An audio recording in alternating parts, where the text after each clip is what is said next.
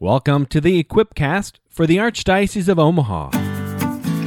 Designed to help leaders to transform their cultures, to embody the pastoral vision, to be one church, encountering Jesus, equipping disciples, and living mercy.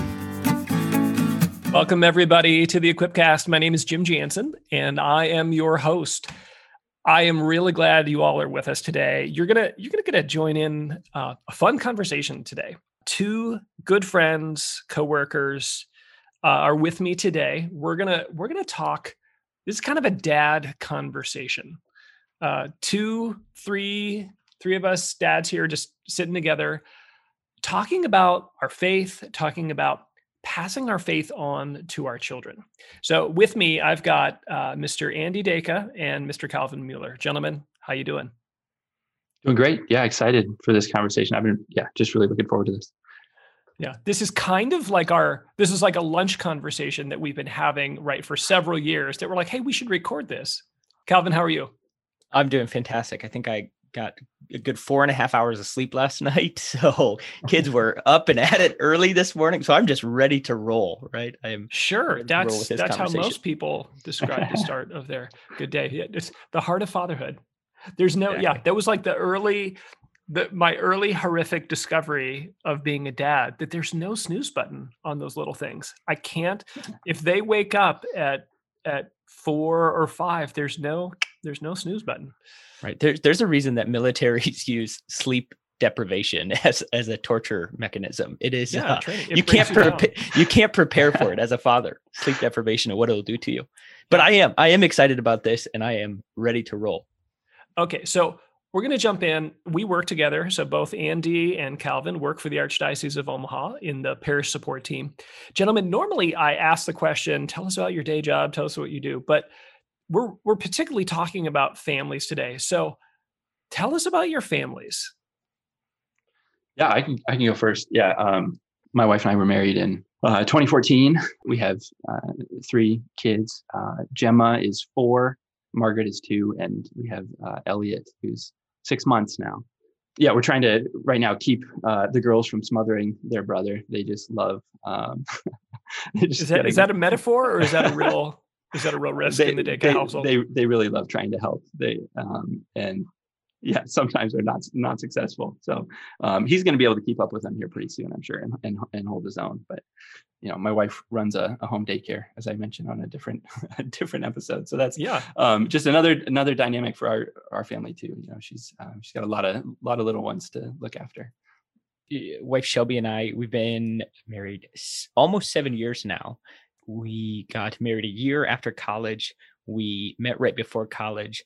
Both had experiences at the Newman Center in Lincoln that kind of changed the trajectory of our lives, allowed us, I guess, to experience the Lord in just a deeper way, in a way that we never expected. And so with that, we now have 4 children. Josie, who's 6.5, our kindergartner, Gemma, 4.5, Oliver, 2.5, and Bosco, who's about 6 months. So all about 2 years apart.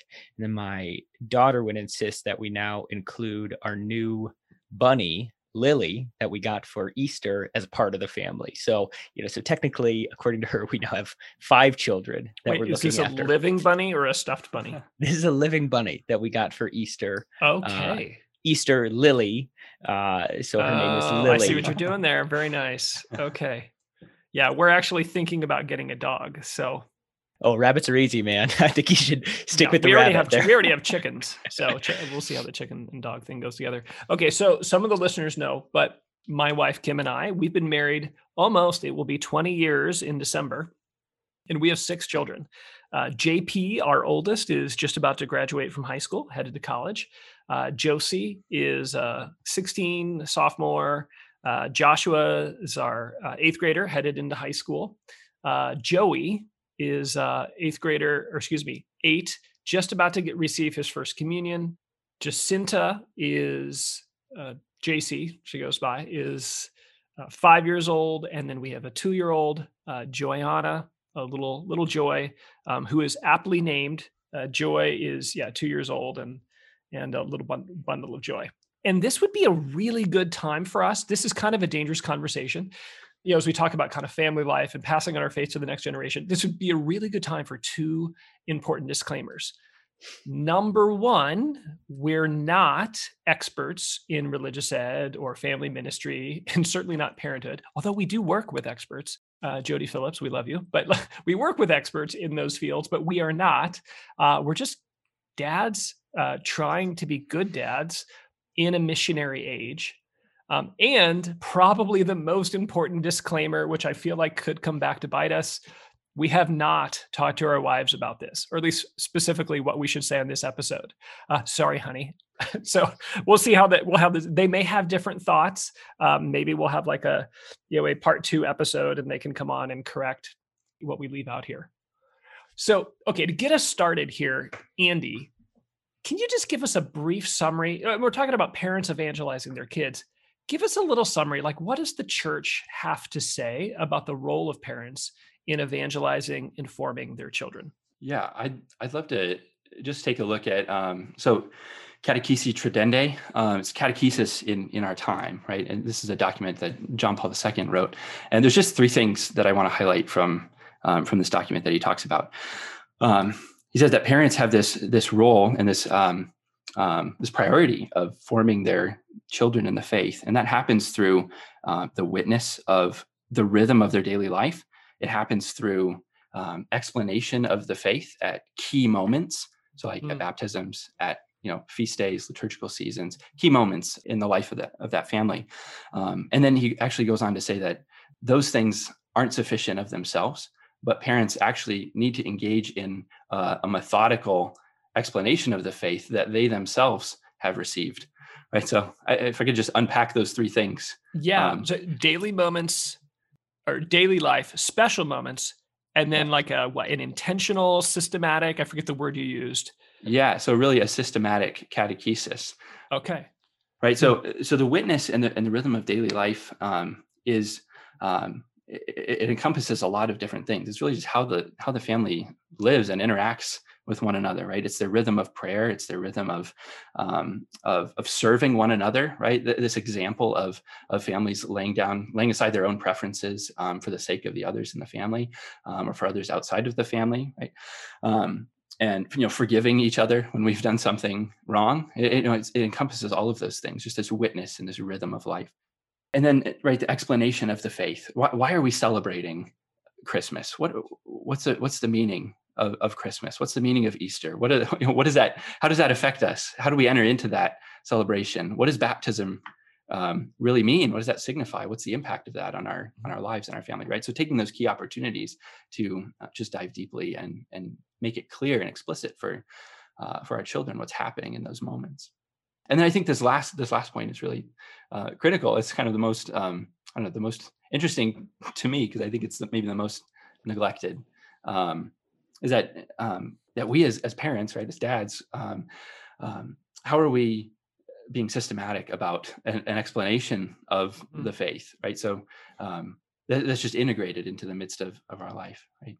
So one that just presumes that we're being formed ourselves. We're taking opportunities to seek out formation or do our own kind of spiritual reading. It presumes too maybe help from the parish.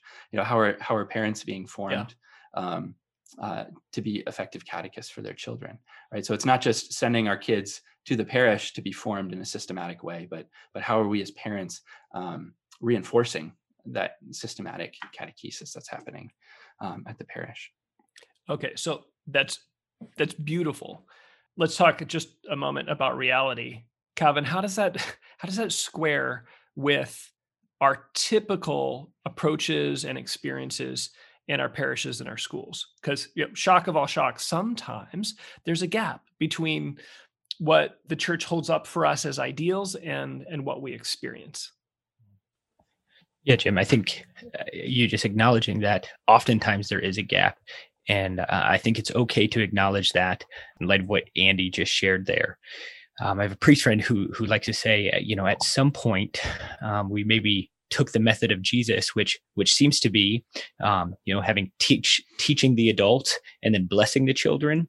We have kind of flipped that within our parishes, where we have an emphasis on teaching the children and just blessing the adults. And I think there's an opportunity right now, I guess, for us to maybe rediscover what it means to really support, parents and fathers and individuals as they, strive to witness to a rhythm of holiness, being able to explain key moments to their children, and a methodical explanation of that. So two just, quick ideas around that. One is that I actually do think, although there is a gap, the parish is absolutely essential in helping a father and a mother prioritize, holiness in their own lives.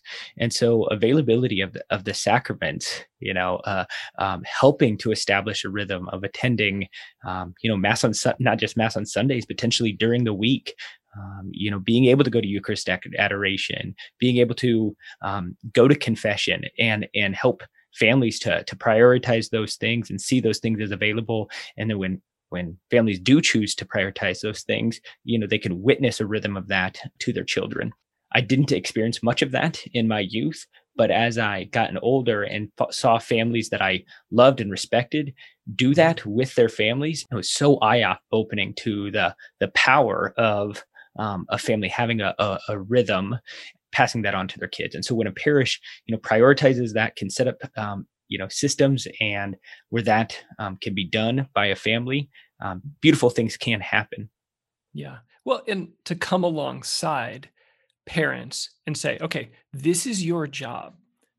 You are the primary evangelizers and formators of your kid, but we're going to come alongside you. We are going to support you. We're going to form and equip you for what really only you have the grace for. Not that the parish and the school can't assist with that. I mean, oh my gosh, it's so great to have that assistance. I remember very early on when I was, I don't even know how old my kids were at the time, and very, very young. But I remember looking around a group of young people, young couples, young parents that we were friends with, and all of us had come from extraordinary families. Just, quick bio for me. I mean, I remember how odd I felt because my parents were just obnoxiously more faithful than seemingly all my other friends. All of these young couples at the time, we all recognized that we came from extraordinarily good families, huge blessings in our lives. And we also had this horrifying reality right in front of us that, what? I came from the best family. And if I just repeat what my parents did, my kids are going to lose their faith. Like, I can't just do that. And that awakened a desire in me, not that the parish or the school would replace my role, but that somebody would come alongside me, that somebody would help equip and encourage and empower me and help create those spaces and those moments where I could do what only I could do as a parent and a dad in this case. Jim, just to add to that, and I know we're going to talk about, ideas, solutions, and how it is that we can, maybe tackle, this issue of individuals and couples needing to be accompanied.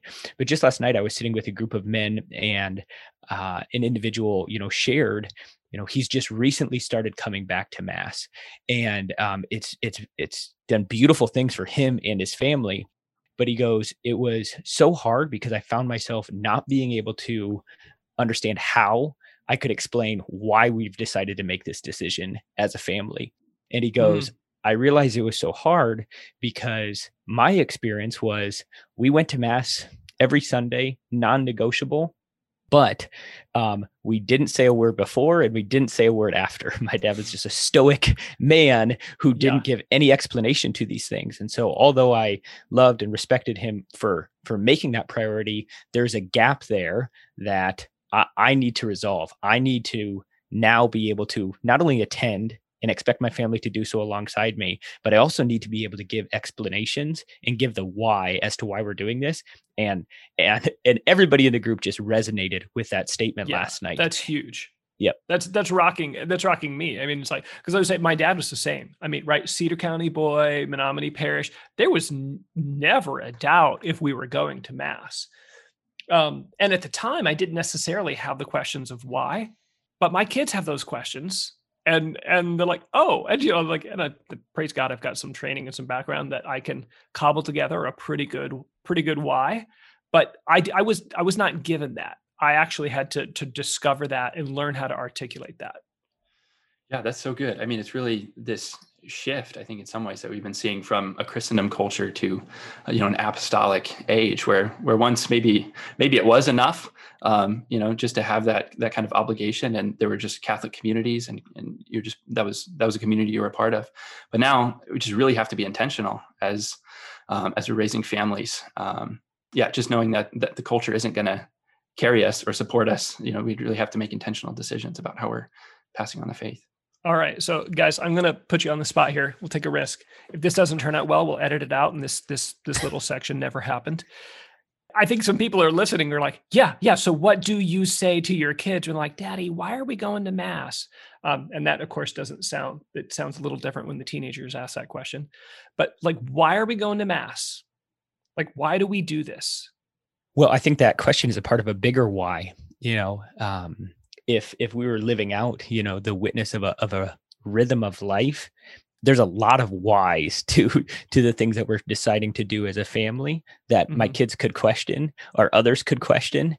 And so the why I would give to Mass, why we attend Mass is also just a part of a bigger why in the things that we choose to do as a family. And so Mass is certainly a priority, but because we celebrate, feast days, baptism days, because we prioritize those during our month, celebrating those things as a family, because we, do Bible studies in our household and things like that. And because we try to normalize talking about the person of Jesus Christ, when it comes to giving an explanation of Mass, I'll give the explanation that my oldest daughter gave my 4-year-old, because we went to the Holy Vigil or the Holy Thursday Vigil service, and it was exceptionally long, and it was long for me, but it was really long for a 4-year-old. And we got into the car, and she goes, "Dad, why do we always have to go to church?" And I said, "Gemma, that's a great question." And she goes, I just don't like sitting so long. And my older daughter just jumps in and she goes, "Oh, Gemma, I do not think Jesus would like to hear you say that." And to which I laughed. And then she just goes, "No, I hate it. I hate having to sit still." And she goes, "Oh, Gemma, we don't say the word hate, like we wouldn't do that." And she tries to give this explanation, like, "Gemma, we go to church because Jesus is there and he loves us. And don't you want to spend time with Jesus?" And I was like, "Oh, great. Go." That was a good explanation, Josie, my 6.5-year-old. But there was also a grace to not just say, "Yes, Gemma," and don't ask any more questions about it. I found myself saying, "You know what, Gemma, I agree with you. That was really long. That was hard. Sometimes it's hard for me to sit still. Sometimes it's hard for me to pay attention, especially when it's long like that." Like I was able to just kind of enter in and say, "Okay, yeah, that was a particularly difficult evening for all of us. But Gemma, like Josie said, Jesus is there, and man, isn't it beautiful that we get to come with all of our friends and gather with this family and worship Jesus in this way." She's 4.5. I don't know if it really resonated, but I appreciated my 6.5-year-old's attempt. And for that age, I thought it was appropriate to just share and this is why, we choose to go tonight. We're going to go tomorrow and the next night because it's the Triduum. But that's awesome. Andy, what are you thinking? Yeah, gosh, I love that story. And yeah, my oldest has been, she's not ready for her first communion yet. She's only 4, but she's asking questions about communion. So we just talk about how, Jesus wants to come and live in our hearts, right? There's a gift that he has given us in the Mass, and there's a gift that that he desires for us, and he wants to come and live in our hearts. And that's why people go up and they receive communion. And so I think just taking those moments at Mass, after everyone goes up for communion, coming back and just kind of helping her to enter into that, even though that she can't receive communion, she can still express desires to be close to Jesus, and so I think just what you were doing, Calvin, in just not passing over that moment, but really entering into it and lingering there and breaking open the desire, I think is so essential, and it's so helpful for kids to see that you're willing to be vulnerable about like you were saying about your your own discontent at times, right? Daddy has a hard time sitting still too. Yeah, so One it's just time, really honest okay. and vulnerable. I think that's the main thing. Is just really being present to our children and hearing their questions and dwelling there with the questions and pointing everything back to Jesus and the gift that he desires to give us. Yeah. And for those who are listening, the answer, I'm loving these answers. It's maybe not the soundbite that you wanted. I'll try and provide that later. But receiving their question is more than half the battle to answering their question, legitimizing it and receiving it. So I love it. Calvin, other thoughts? Well, I think it's you asking us the question of how we would respond to our children. I think the first step for any father is answering that question yourself. Have we brought that to the Lord? Hey, wait, why is it that my family chooses to prioritize this? Why have I prioritized this? Why do I go to Mass? Asking that bigger question yourself. And if you haven't taken the time to pray and think, to learn, to chew on that, when those questions come about for our children, we're not able to receive them, but we're also not able to have proactive conversations about this is why we do these things. Yeah. And you're saying it's hard to give an answer if you don't have one? Yeah. And then when you do, have various answers, I have answers for everything, even when I don't have the answer. But I can also be vulnerable in those moments of you know what, I actually don't know, or hey, I'm wrestling with that too, and invite my family into that when it's appropriate, and hopefully in a proactive way, so my kids can be drawn into the heart of the Father as I'm being drawn in a deeper way and being more convicted of the whys in which we do the things that we do. Yeah, I just want to affirm that most of the researchers who've really looked at faith of young people, again, it's different. I've got teens and tweens, but all the researchers show that doubt is not toxic to a young person's faith. It's unexpressed doubt. And to create a space where someone can ask the question, why did we just have to sit for 4 hours? Why do we do this? I mean, gosh, thank God for the pandemic and the dispensation, and for the disorientation it caused in us. We're well, I don't know why I go because I don't have to anymore. And that answer has been out the window for a few months, coming back, but we've been forced to answer this at a deeper level. And I think that's good for us. I love what you said, Calvin. If you don't have a good answer for why you go, it's hard to give that to someone else. I would just add on my part, for the really little ones, when I come back for a communion, I try and remind them, hey, Jesus is in Daddy right now, and he's giving you a hug. And this is your chance to hug him back. So if I'm holding or embracing one of the little ones, I try and help them recognize that and connect with Jesus in that way. And for the older ones, it's okay, so the King of the universe is having a wedding feast and you got invited. Man, it's a little awkward to turn down that invitation because you're sleepy or you want to do something else. But here's what's even more shocking. When you get there, you find out you're the bride. You're the beloved one. I don't know how effective that's been with my teens. That's a little bit more advanced than the answer for a 4 or 5-year-old, but I think it's good for us to reflect on these things. So, okay, we took a little tangent here. Let's talk a little bit more about like what does it look like to begin to live the church's vision for parents to evangelize and form their children? Like what are some of the favorite either things that you do concretely or one of the just a principle that kind of guides you? I'd love to hear some stories here.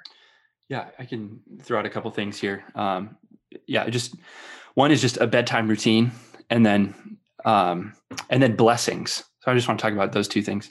Nice. We have a bedtime routine that we've, ever since the kids were, ever since Gemma was, 6 months old and interested in a book. So our bedtime routine consists of reading and prayer and songs, and so I do this with the with the two girls, so with Gemma and Margaret, and we spend anywhere from like 45 minutes to an hour before bed, after they've gotten their jammies on and they brush their teeth. We'll read some just kind of fun stories, but then we also will read from their kids' Bible, or we have little like stories of the saints that we'll read with them, and that just just picking one story out of the Bible, and sometimes Gemma will ask a ton of questions about it, and we can just kind of stay there and get into a really, really good conversation. Like I remember, questions like, "Does God have a body? Does God wear underwear?" And just like all the questions of a preschooler.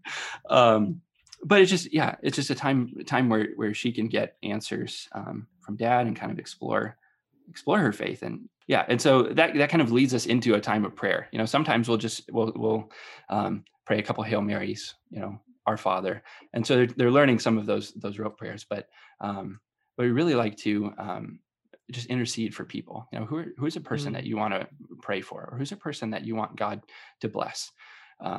And just to hear them, I want to pray for great grandma today, and just how their hearts are drawn to specific people, and there's just a really simplicity and honesty that's there. Yeah, I go to second that, Andy. I'm routinely moved by what appears to me to be like the Spirit of God descending on my children, moving their heart to pray for people that, of course, like, praying for their family members or neighbors, grandma is not, that's not unexpected. It's not like, whoa, where'd you come up with that?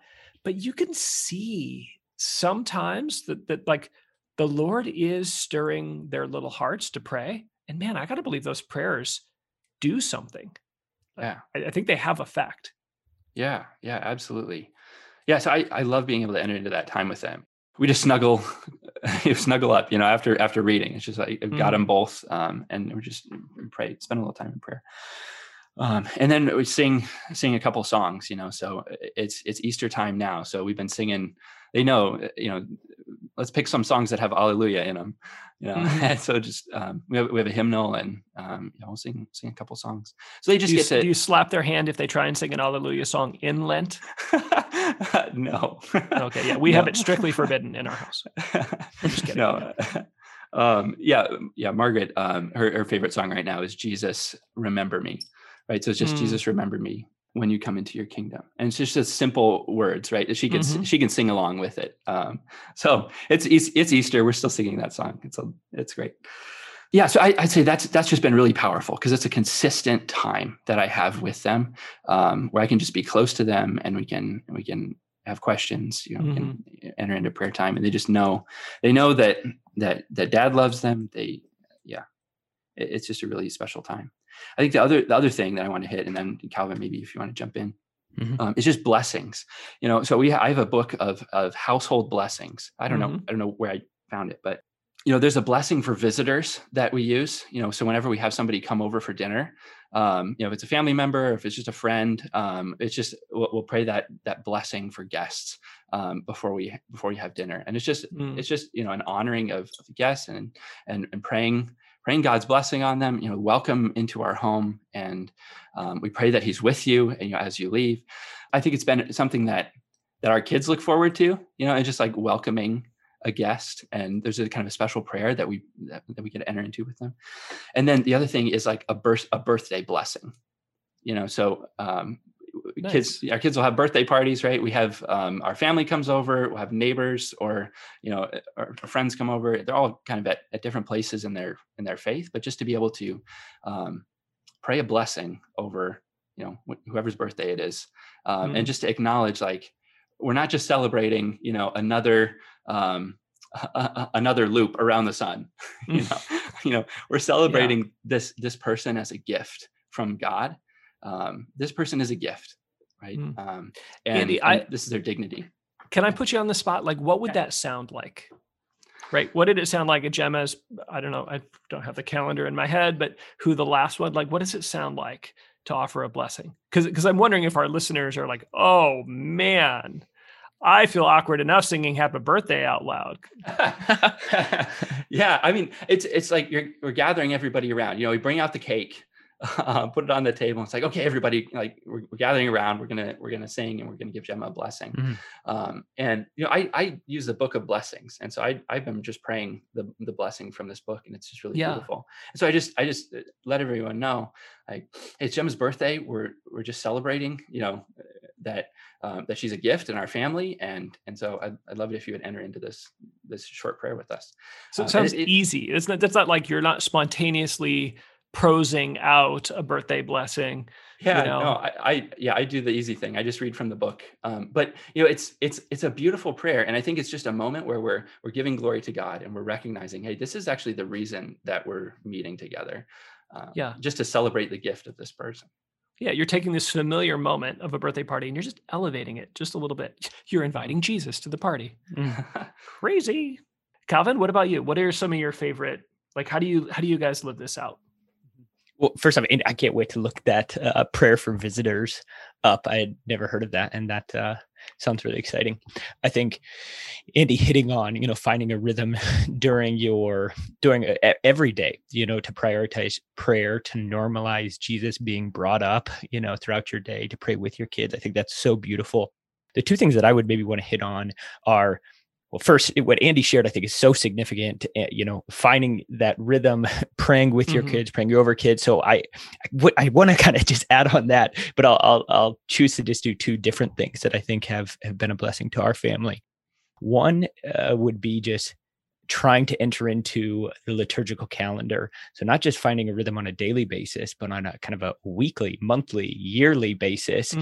And entering in that way. And then number two would be the necessity of having holy friends to help in this endeavor. And so to sort of first zero in on just the liturgical calendar, I had a friend recently share, as Christians, we're either in a state of celebration or preparing to celebrate. And our liturgical calendar is set up as such. And if we can enter in to that rhythm, he just said, it's impossible to be bored. And we've just found that to be true in our household. Like, it's impossible to be bored. And so our day-to-day, our week-to-week, our month-to-month, we try to enter in, I guess, according to that calendar. So practically, it looks like, looking ahead to the next month and saying, are there any significant feast days? So feast days that would be like our children's name. Is it St. Josephine's feast day for Josie? Is it St. Gemma's feast day? It's looking at baptism days. We just celebrated our son Oliver's baptism day on Monday. And while we were all sitting around, we brought out the baptismal candle, we lit it, we sang happy baptism day to you. And then I asked my oldest daughter, hey, Josie, why do we celebrate Oliver's baptism? And again, she just responded with, Oliver, it's because when you're baptized, you're brought into God's family. And now you're part of God's family. It was so fun. Like, it was I feel like we need to have awesome. her on the podcast. Like, this is her second shout out. Why did I invite Calvin? Yeah, she's great. But so this is Josie again. This is another awesome story. It was the Feast of the Annunciation, just not too long ago. And so on feast days, we try to do something special. We either make the kids, a cookie or a cake, or I like to also just go get donuts early in the morning. So I'll just like go get donuts. I'll come home and it's like, it's this feast day, so we get donuts today. And so it was Feast of the Annunciation. We got donuts. We were talking about it as a family. And Josie went to school that day and she went up to the front of class and she's like, it's the Feast of the Annunciation. And the teacher's like, what, Josie, what? Like, what is today? And she's like, doesn't everybody know? Like, it's the Feast of the Annunciation. She goes, well, Josie, why don't you tell everybody what the Feast of the Annunciation is? My gosh, and she was like, oh, it's Christmas in 9 months, like, and she got to just like bring this excitement, to this feast day, because we try to celebrate, those feast days. And so we found like, well, Advent, it's this time to be creative as a family. How do we want to enter into that season? Yeah. The Easter octave, great. How do we want to enter into that season? How can we celebrate as a family? Lent, what is that going to look like? So it might, for a season, say, we're going to try to do a decade of the rosary every night during Lent. That was something that we tried to do this year. Oh, it failed miserably. It's so hard to do with so many kids, but we tried. Like, that was just something we inserted in during that season to try to follow the calendar. And we found that it just has brought so much life to our family, but also other families that we invited in. So, our Advent routine this last year was singing a song as our kids went and grabbed the Bible. We read the readings for that day and discussed them as a family during supper. Mm-hmm. And every family that came over during Advent saw us do that and got to enter in with us. And it was so powerful to share that time with grandma and grandpa, with siblings, with, just neighbors. We just found following the liturgical calendar has just been a game changer for us. And we certainly aren't bored. Yeah, that's awesome. Thank you for talking about how hard it is. Just the hard moments, like praying the rosary with little ones. I was just about to intervene. It's like, okay, for those of you who are finding this so beautiful that it's becoming desolating, let me just start to tell stories about teenagers. So I'll share. Just for those of you who are like, oh crap, this just doesn't sound possible. Couple things. I would agree with that. It is impossible. And that's why my next point of like, you need holy friends. No, I'd love to hear your story, but you need holy friends and examples. I have never had an original thought in my entire life. All of the ideas that I do or implement are because much holier people have inspired me to do so. And so I want to expand on that, but Jim, please share the story, because it is hard. It's nearly impossible. Yeah. All of ours are, we can't do it alone. Not just an individual, but even families alone. So we've been very, very intentional about trying to make friends and cultivate relationships and whole family time with other weird families. It's actually, I want to say their names right now, but I probably won't, just to protect their innocence. But it's so helpful for our teenagers to like, oh, you have to do chores too? Oh, you didn't get a phone until you were in high school? Oh, you didn't. And it, like, at the very least, we have the ability, Mom, nobody, it's like, but okay, we'll give a shout out here. The Hennings, okay, fine. So there's one other family, but they're not, like we can throw out, the names of other families that live in a similar way. I would say for us, just to Andy, to your point, both of you talked about this. If you're getting started and this is like, oh my gosh, it all seems overwhelming, like, just focus on consistency. And so for us, that means one decade of the rosary per night. And the whole family gathers together and we just do one decade of the rosary. And it's been, we used to joke, we used to give this, like, Kim and I would give this talk about family rosary, and we're like, be careful, like, the rosary can be a choking hazard. And people are like, oh yeah. And they're imagining like little kids eating the beads. I'm like, no, I mean, for the teenagers, like, if you try and pray the whole rosary with your teenagers, they're going to choke. Most teenagers, I mean, it's just too much. And so praying one decade is just been, again, it's been such a gift for us, because it's far less resistance. It's a moment of peace, and we're actually able to do that consistently. So I would say, like, focus on consistency. We stop doing the rosary when we get to Lent, right? Talvin, your point about liturgical season, then we just do one Station of the Cross.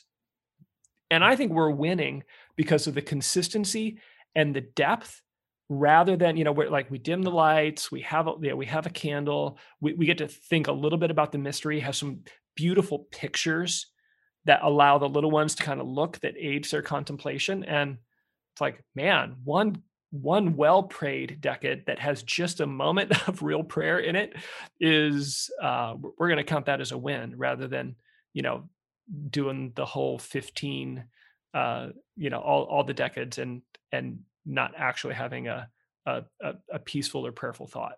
Mm-hmm. So I could say more, but I'll stop there. No, I love that. I mean, we don't want to let the perfect be the enemy of the good, right? And this is something that takes a while to build. Like we've been Mhm. talking about a lot of habits, but it's not, these aren't things that we just implemented Mm. overnight. It's like start with Yeah. one habit, and then once that becomes kind of ingrained or just part of our rhythm, it's like we're exploring other habits and Cool. and figuring out, okay, which ones actually work for our family and with where the kids are at right now.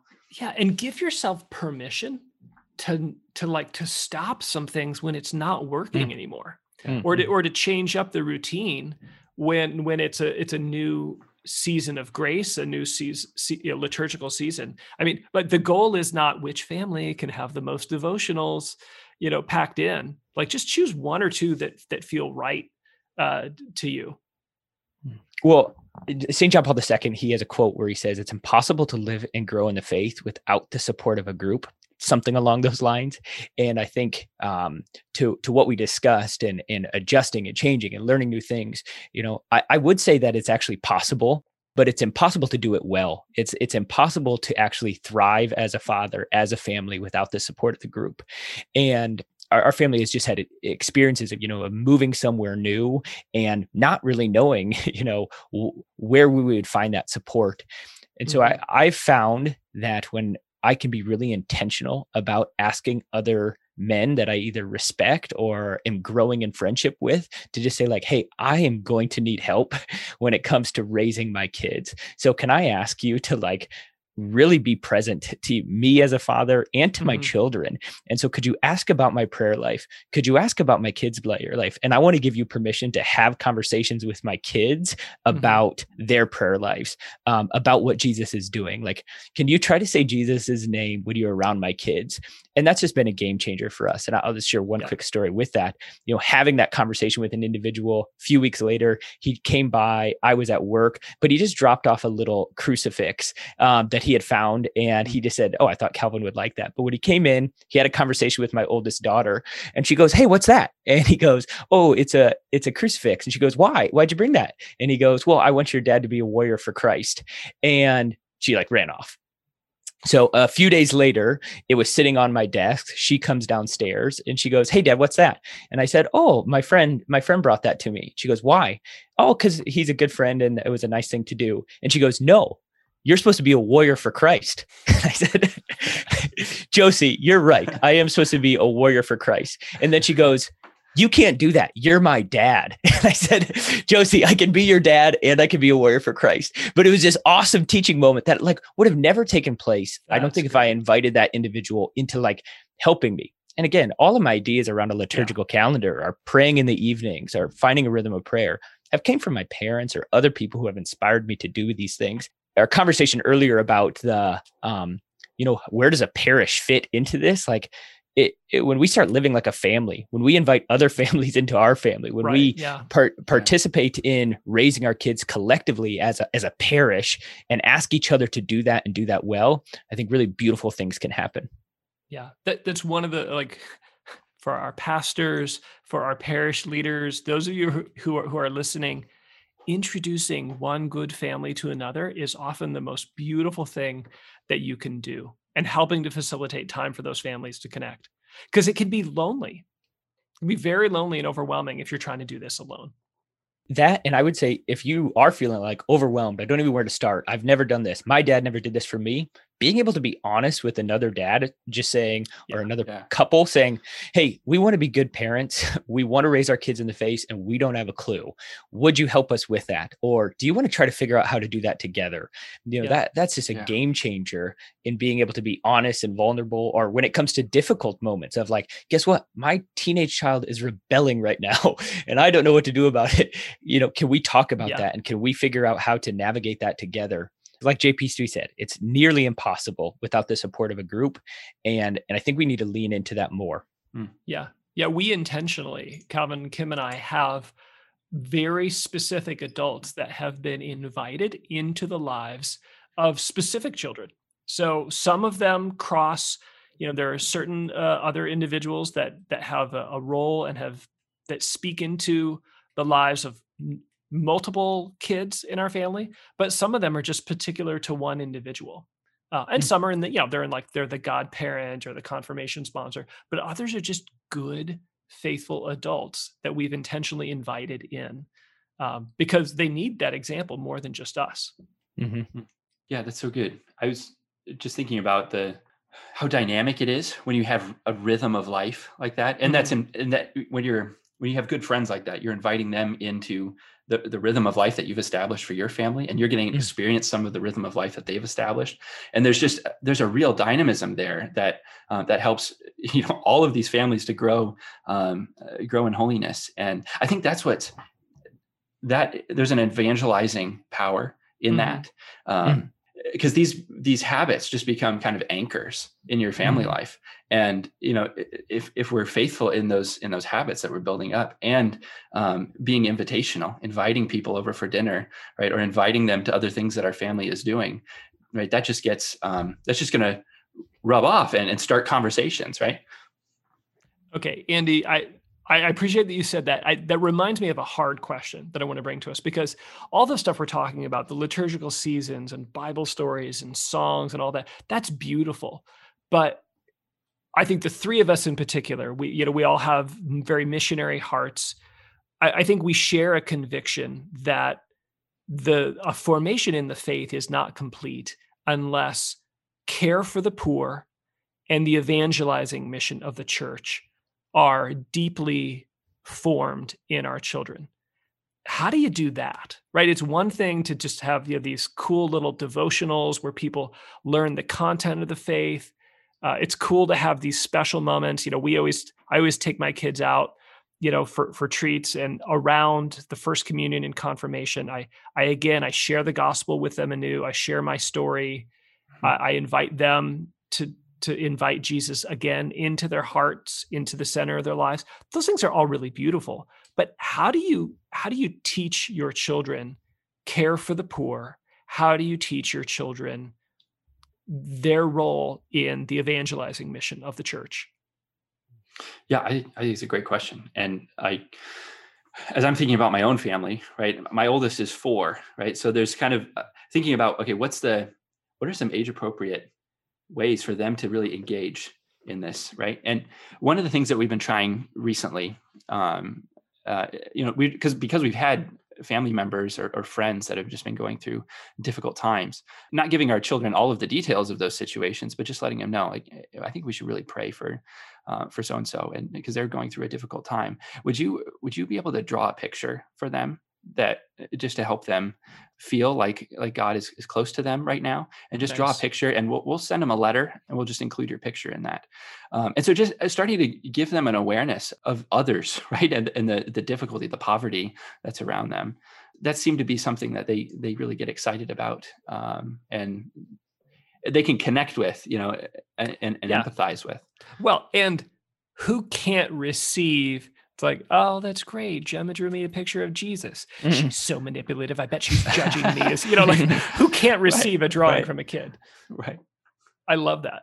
I would say for us, back to that John Paul II, in a daily mode, this takes a fair amount of discipline on our part. But when we see the homeless, when we're out and about running errands, we stop and we go get a gift card, and I will engage in just a little conversation, and I'll provide, even if it's just the dignity of the conversation.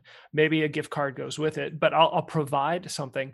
And I think it's essential that my children see me doing that on a regular basis. So in the winter, I always keep the little hot hands, little warmer packs and granola bars. In the summer, I usually keep water in the car that I can give. And if I'm unprepared because I don't have my water, or I don't have those little hot packs, then I penalize myself. It's like, all right, this person gets a gift card because I'm going to do something. And I think I've seen that rubs off. Yeah, I love that. I would say that the greatest gift that you can give your kids is, first and foremost, striving after personal holiness. And in committing to personal holiness yourself, and then as a couple, you'll have a greater awareness of what your particular charisms are and what your particular gifting is. And in knowing that and how the Lord desires to use you and your family, and if you lean into that more, then your children get to experience that and witness that. Can you just expound a little bit, Calvin? What do you mean when you talk about like particular charisms and giftings? Just give a couple examples of that, and just so people kind of know what you're talking about. Right. We would just, the catechism would describe, a charism, the gifts from the Lord, unique gifts from the Lord being, particular gifts that are unique to an individual to help build up the kingdom of God. And so if you don't have an awareness of that, you could look up Sherry Weddell's, Called Gifted, or just going to the catechism and just reading about the charisms would be, different charisms would be a great gift. But people have different charisms that would be like the gift of teaching, or evangelization, hospitality, finding those out, discovering them and leaning into those. I have a few examples of how we try to embody that in our family. But yeah, Jim, what are you thinking? I was going to say, I see it in you. I mean, anybody who's been around Calvin knows that he has the gift of evangelization. And hospitality. I've been blessed to be a beneficiary of that. Staying in the Mueller household. On trips to Norfolk, and you intentionally lean into hospitality, and that's a gift. And what I love about that gift is oftentimes people tend to think, "Oh man, I'm not a teacher. I'm not a whatever. I don't have this like kind of supernatural gift for prayer." And yet, just things like, helping to be present to people when they're grieving, showing hospitality, the Lord works through those things. And so doing it, maybe a super simple way to say it is like, do this as yourself, right? Love, do the corporal works of mercy as yourself. For some of you, that's going to mean apple pie. And for some of you, that's going to mean, a word of comfort. But whatever, or somebody's just a helping hand, I'm going to cut their grass. But whatever it is, when you do it as yourself, the Lord moves. Yeah. That's I think the gift of teaching, or the charism of like service, like some people are just have particular gifts to just do those things so well and so naturally. And so to witness those to your children, I'm jealous of people who have the ability to teach really well. I don't feel like I have that. So, but if I did, I would want my kids to participate in that, and witness that. So we try to lean into that gift of evangelization and hospitality. So our kids, are actively seeing people come in and out of our house, or us hosting studies or things like that. And I think that, God willing, will give them an imagination and experience of, Christ just being present in our home in a unique way, and hopefully expand their hearts to want to, experience, Christ in an evangelization and in a carrying way to the poor, as you're describing, Jim. Okay, so Calvin, I just have to maybe state the obvious. I don't know if this is what other people are thinking, if anybody's mind is going here. So you're saying you're inviting unevangelized people into your home? You're letting your kids have exposure to sinners? Like what? Talk a little bit about that, because I think there's a tension that we feel as parents.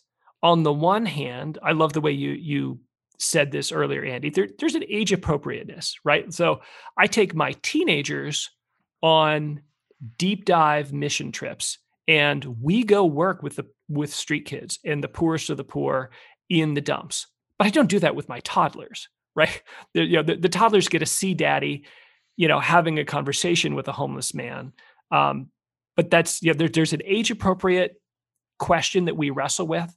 But then I think on the other side, there's this, I think, growing awareness that they have to see me evangelizing. They have to see me serving the poor. And there's no way for them to see me evangelizing unless they are present with me, with those who are unevangelized, maybe far from the Lord, who would be a bad example. How do you resolve that tension yourselves and in your families? I'm sure there'll be things that we'll have to navigate as our kids get older, but I think, like you acknowledge, what's appropriate for your family right now, and having that conversation as a couple, how is the Lord asking us to enter into, to have a purpose, to have a mission, to to live as Christians that's appropriate for our family. And right now, because of the age of our kids, we have the luxury of being able to open up our house. We're not running to sports in the evenings or running after different things. We've prioritized, and I guess we've kind of set goals, right? We've kind of set goals saying like, hey, we want to have this month, let's try to have 4 different couples over to our house, during a week, during the next month. Hey, let's try to pray with 2 couples in the next month. Do we think we can do that? Let's try to host a picnic at the park. We discuss things that we feel like we can do, and then invite our kids into that, right? Or allow our kids to experience that. And so when it comes to people who aren't evangelized or who live as pagans, I think that's a great question, but I think we just try to respond, I guess, to whatever the Lord places in front of us. So we pray about, Lord, who are we supposed to have over this week? Who can we invite over after Mass? And oftentimes, I guess we find ourselves trying to evangelize those in the pews, those people sitting right next to us at Mass who maybe haven't had a deeper experience of Christ's love. And so there's not a lot of risky people coming into our house, right? But we're not opposed to that, right. I don't hear you saying that you are categorically ruling out people who sin in this way. Yeah, you're right. Right. Because you want to be open to what the Lord might call. Yeah. Andy, any thoughts on this? There's not really a whole lot of risk if you're thinking about risk to their faith, or like them losing their faith by giving an amazing demonstration of faith, and oh my love. gosh. Yeah. Well, thank you. You just named the fear, right? I think that's the fear legitimately. Sometimes there's safety concerns, but I think the more common concern is, my gosh, if I invite this person who struggles with same-sex attraction, or if I invite this person who struggles with an addiction, or if I invite insert whatever bad example you fear most here, if I invite this person in, then they're going to somehow be swept away by that. And you're like, well, wait a minute. At the same time, they're witnessing an authentic Christian love from you, their parent. Yeah, they're witnessing the way that their parents treat every person with dignity and treat them as a child of God, right? And that's what they're gonna carry with them. Man, that's beautiful. Okay, guys, as we wrap up here, I'm going to give you a moment to think here. What's one? Like your one, like this is our best. This is our best kind of devotional, faith sharing hack.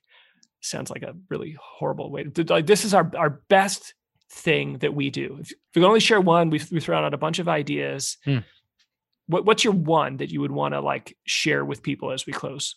All right, Jim, I got 5 for you. Here we go. Yeah. I'm just kidding. I will only give 1. I'll give 2. Okay. I would just kind of repeat what I shared earlier. I think the biggest gift for me and my wife is to think ahead and to plan ahead and look at the coming month, and to just say, like, as Christians, we want to celebrate the resurrected Lord. And so what are the feast days? What are the baptism days? What are the things that we can celebrate as a family? And let's prioritize that. And we find ourselves, I guess, maybe celebrating Husker victories or Chiefs wins less, but being filled up so much more when we celebrate things that are of the Lord and things that are in the forefront, I guess, of glorifying the Lord in this Christian life. I would say that's the most important thing. And then number two. Wait, I want to pile on. Okay. Yep. We do the same thing. So we have the baptism days, the feast days, those are on our family calendar.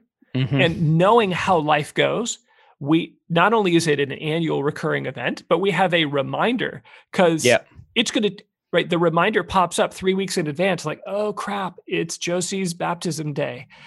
And I need to think ahead, make sure that we get a nice cake, and that's part, and just simple things like it's part of the family calendar. It shows up every year, and we get a reminder to make sure we can be prepared to celebrate. Okay, go ahead. Well, just number two, I would just ask you to be honest with yourself and just whatever the Lord is stirring up, whether you listen to this and you're like, man, I can't wait to jump in and try to do all of these things that Andy shared, or you're like, oh, that's so impossible. My family would not be able to look like that. I would ask you to just be honest with yourself and vulnerable with somebody and just say, hey, I think the Lord is maybe asking us to do this. I felt challenged by this. I feel encouraged by this. Could you help?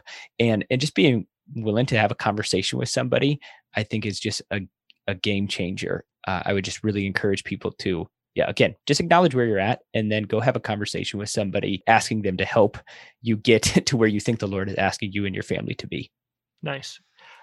I would say for us, our favorite devotional thing has been the Jesse Tree devotion. Some of you are familiar with this, over Advent, Jesse was King David's father. And so sometimes it's a branch. We use a bare Christmas tree. So we'll put, just the tree up. And then every night there is an ornament that gets put on. That is the story of a particular kind of forebearer of Jesus, right? So it's Adam and Moses and Noah and Abraham and all of the stories. And what has become really cool about it is it's a salvation history Bible study that's repeated every year. And that particular story, the story of salvation history, was a hugely formative thing for me. The Jeff Cavins, Scott Hahn series, if you're not familiar with them, the amazing, The Great Adventure, Bible Timeline, all those fantastic resources. I'm able to repeat those stories and do them age appropriate, right? For like the little kids Bible versus now the teens, and really being able to draw them in and to let them teach part of it and ask questions. And it's my favorite devotion. I love that time of year, but it's a devotion that has grown with us as our children have grown. And it's persisted despite the significant gap between an 18-year-old and a 2-year-old. That's so great, Jim. And I love that your example leans into your particular teaching charism. You're exceptionally good at that. And so you lean into that, and your children get to experience the fruit of that. What a gift. And the way the gift it was to me, that story captured my heart and attention. It was a big part of my conversion and initial kind of coming back to the faith. All right, Andy, close us up. What do you got? Yeah, for me, my favorite habit, the way that we as a family bring Christ out is Christmas caroling, right? So this is a tradition I received, from my dad, who received it from his dad. I think it started with my grandfather, who in San Diego he would have a big Christmas Eve party, invite the neighbors, invite coworkers, and then at a certain point, just invite everyone to go out caroling, through the neighborhood. And he'd have a shepherd's crook with a lantern on it, and he'd kind of lead the way through the neighborhood. And it's had the biggest impact of anything on my imagination, my imagination for evangelization, here's something that's worth going out on a cold December night for. We have something that's worth sharing, that's worth, going out, knocking on doors, just bringing the joy to people. One of the most impactful moments of this was a veteran who, he's probably in his 70s, but he had lost his wife recently. We chose Silent Night. We started singing Silent Night at this guy's house. Didn't know who was here, but he came out and just was in tears, and said that was his wife's favorite song, and so we were just able to have a conversation with him about that and encourage him. And it's just here's a really concrete way of just bringing the joy of Christ to our neighbors. And I think, I'm excited for just the impact that's going to have on my children, on their imagination, and as they're shaking their tambourines as we go from door to door. So that's probably my favorite tradition. That's beautiful. So, listeners, we would like to invite you into this conversation.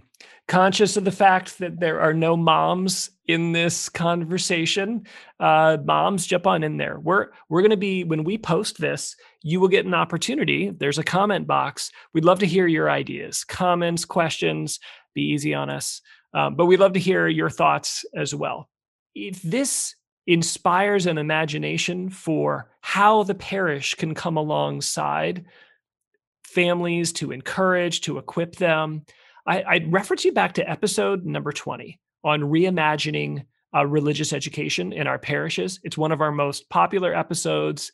It tells the story, Father Losky and Jackie, the DRE and pastor, respectively, not in that order, at St. Charles Borromeo, the work they did to reimagine their religious education, to do precisely that, to come alongside families, to gather them together, to support them in their task of passing on the faith to the kids. If any of this conversation stirs comments, please comment in our comment box. You can find that at equip.archomaha.org. That's the blog. You get notice anytime you subscribe. You'll get noticed at anytime we drop an episode, and you can continue the conversation there. And check out episode number 20 on reimagining religious ed. We'll put some of the cool stuff we mentioned here in the show notes. If we can find that book of blessings, we can put those in the show notes. Thank you for being with us, and God bless.